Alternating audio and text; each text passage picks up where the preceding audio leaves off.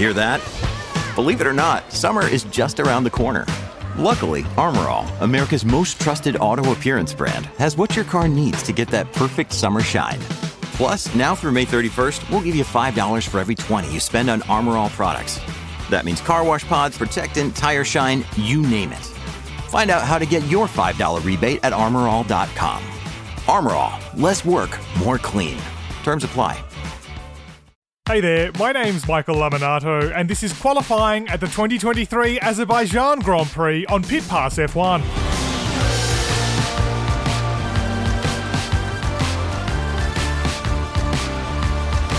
Pit Pass F1 is brought to you by Evergreen Podcasts, and on today's episode, Charles Leclerc snatches a memorable pole position ahead of Max Verstappen in a tense Friday qualifying session. Is it a change in fortunes for Ferrari? Well, neither Leclerc nor Verstappen really think so, although there are reasons to think the bumpy Baku track might give us a bit more of a fight than usual. Elsewhere, Alpine suffered a shocking day despite bringing a major upgrade to the car that it hoped would bring it closer to the front. Pierre Gasly's car caught fire in practice, and then he put it in the wall almost immediately in Q1. Esteban Ocon fared only a little better and failed to make the top 10. And teams are feeling the pressure of the sprint weekend, with several unreliability problems jumbling the top 10 for Sunday's race. Fernando Alonso thinks he could have been much closer to the top 3 with a cleaner run, but Yuki Tsunoda and the McLaren drivers managed to break through for rare Q3 appearances. For all that and more, it's over to your host on the ground in Baku. It's Julianne Serasoli.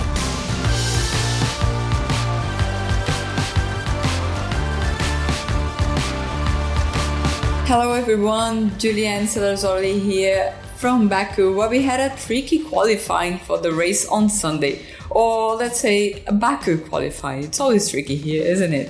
As I told you, it was going to be the case. We were going to have red flags. And so it happened. That wasn't a very hard bet, was it?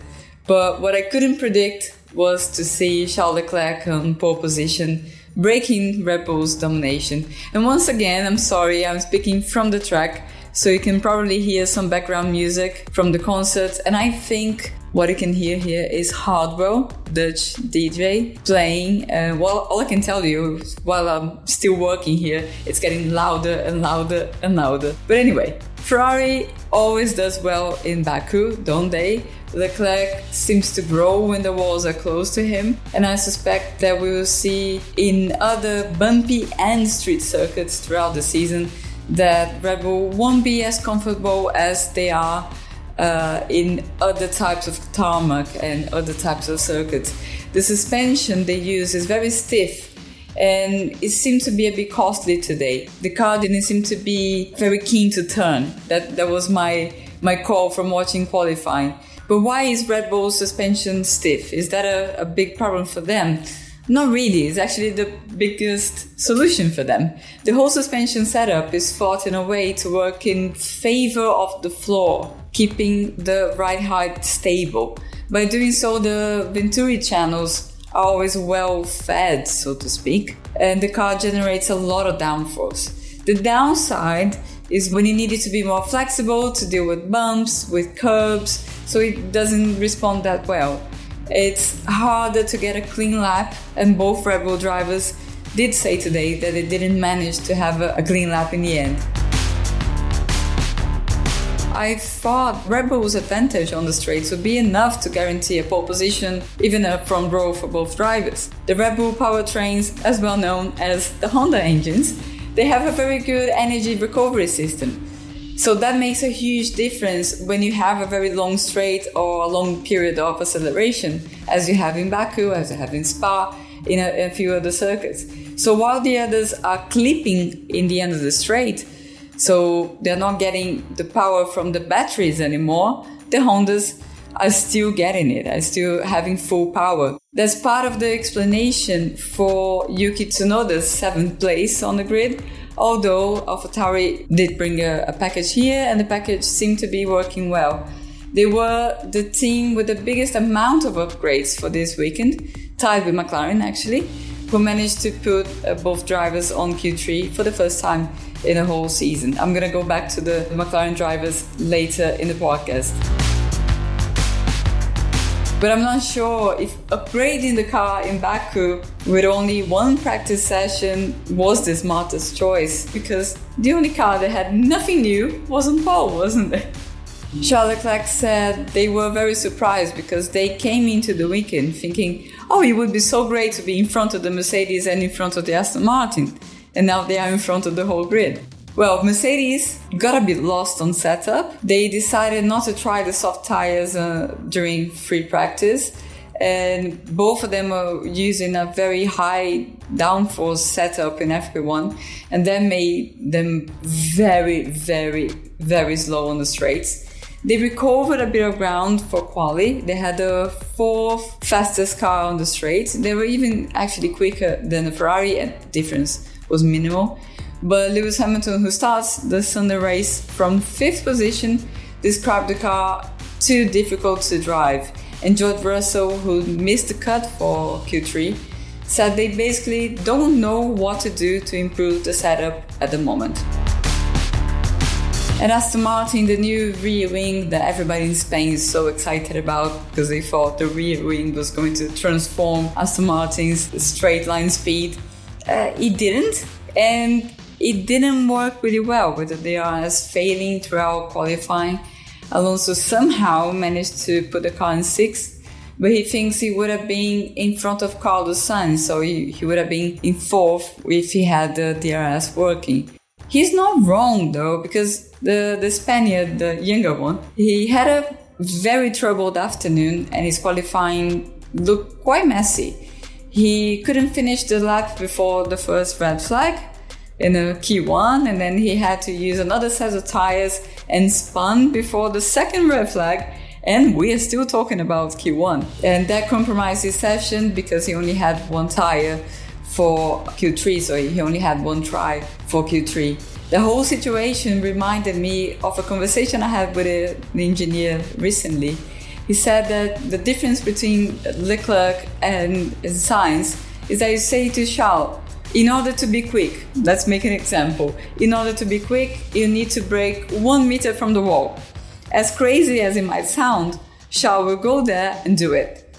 And then Carlos will ask, how can the car do it? Prove it to me it's possible. Explain to me in engineering terms, and then I'll do it. So Baku is a circuit for crazy people.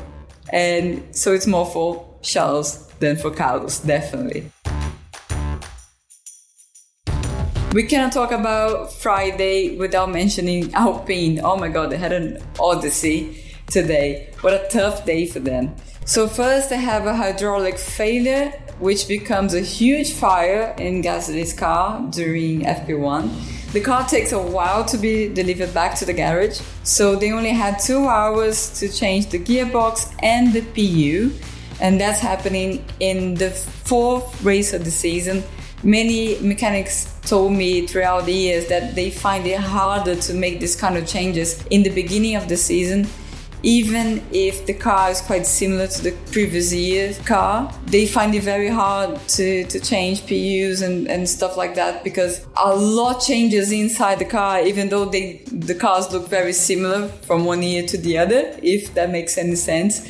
So the whole procedure of changing a PU unit changes, and they have to get used to it. So they find it harder to change in the first few races, or to even put the car together, assemble the car for the race. For them is much harder in the beginning of the season. So they managed to do that, gearbox and the PU, in less than 2 hours. And luckily the chassis was okay, because that was a big worry for them, but it was fine. So he makes it to qualifying. And also during FP1, Ocon basically missed the whole session because his car was being checked for the same kind of issue, because they really didn't want to have the same issue for both cars.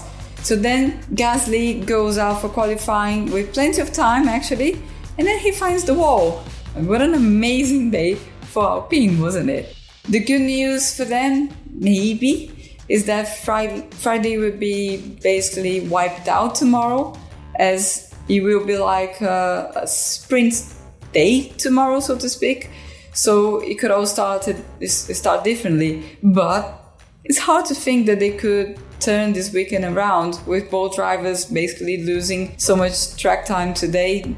So they had no time to set up the car. So it's hard to think that the car would be in a good shape for the rest of the weekend. Another team which deserves a mention today is McLaren, of course, with both cars making into Q3, even though they were very slow in the straights, as they have a huge rear wing at the back of their car. This whole Q3 thing came with a new floor, which allows the car to run closer to the ground. So that makes us think that we might see more to come from this upgrade when they have a smaller wing to run, or when we go to other circuits. As I always leave the really important news for the end. Those who listened to yesterday's episode know I was getting ready for a party with the organizers. They throw this party for the media and for the teams. And yes, I'm glad to say I'm in one piece, although I'm not going to name names. But I did see some people struggling in the paddock today, even on camera during qualifying, but didn't mention any names. That quickly became a Baku classic that a lot of people are struggling on Friday, and even worse when it's a very serious Friday like we had today with qualifying and all that. I hope you enjoyed the format. For now, we could see in the grandstands there was a lot of people, much more people than usually on Friday. So let's hope also tomorrow with the sprint day it works, and I'll be here to tell you all about it.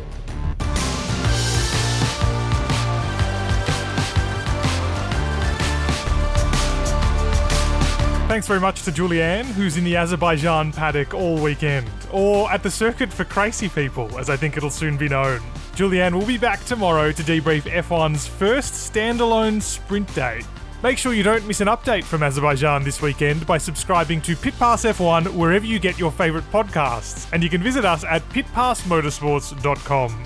You can keep up to date too with all the developments from Baku throughout the day by following Julianne on social media. Just check the link in the show description. My name's Michael Laminato. Pit Pass F1 is an evergreen podcast. It's time for today's Lucky Land horoscope with Victoria Cash. Life's gotten mundane, so shake up the daily routine and be adventurous with a trip to Lucky Land. You know what they say, your chance to win starts with a spin. So go to LuckyLandSlots.com to play over 100 social casino-style games for free for your chance to redeem some serious prizes. Get lucky today at LuckyLandSlots.com. Available to players in the U.S., excluding Washington and Michigan. No purchase necessary. VGW Group. Void where prohibited by law. 18+. Terms and conditions apply.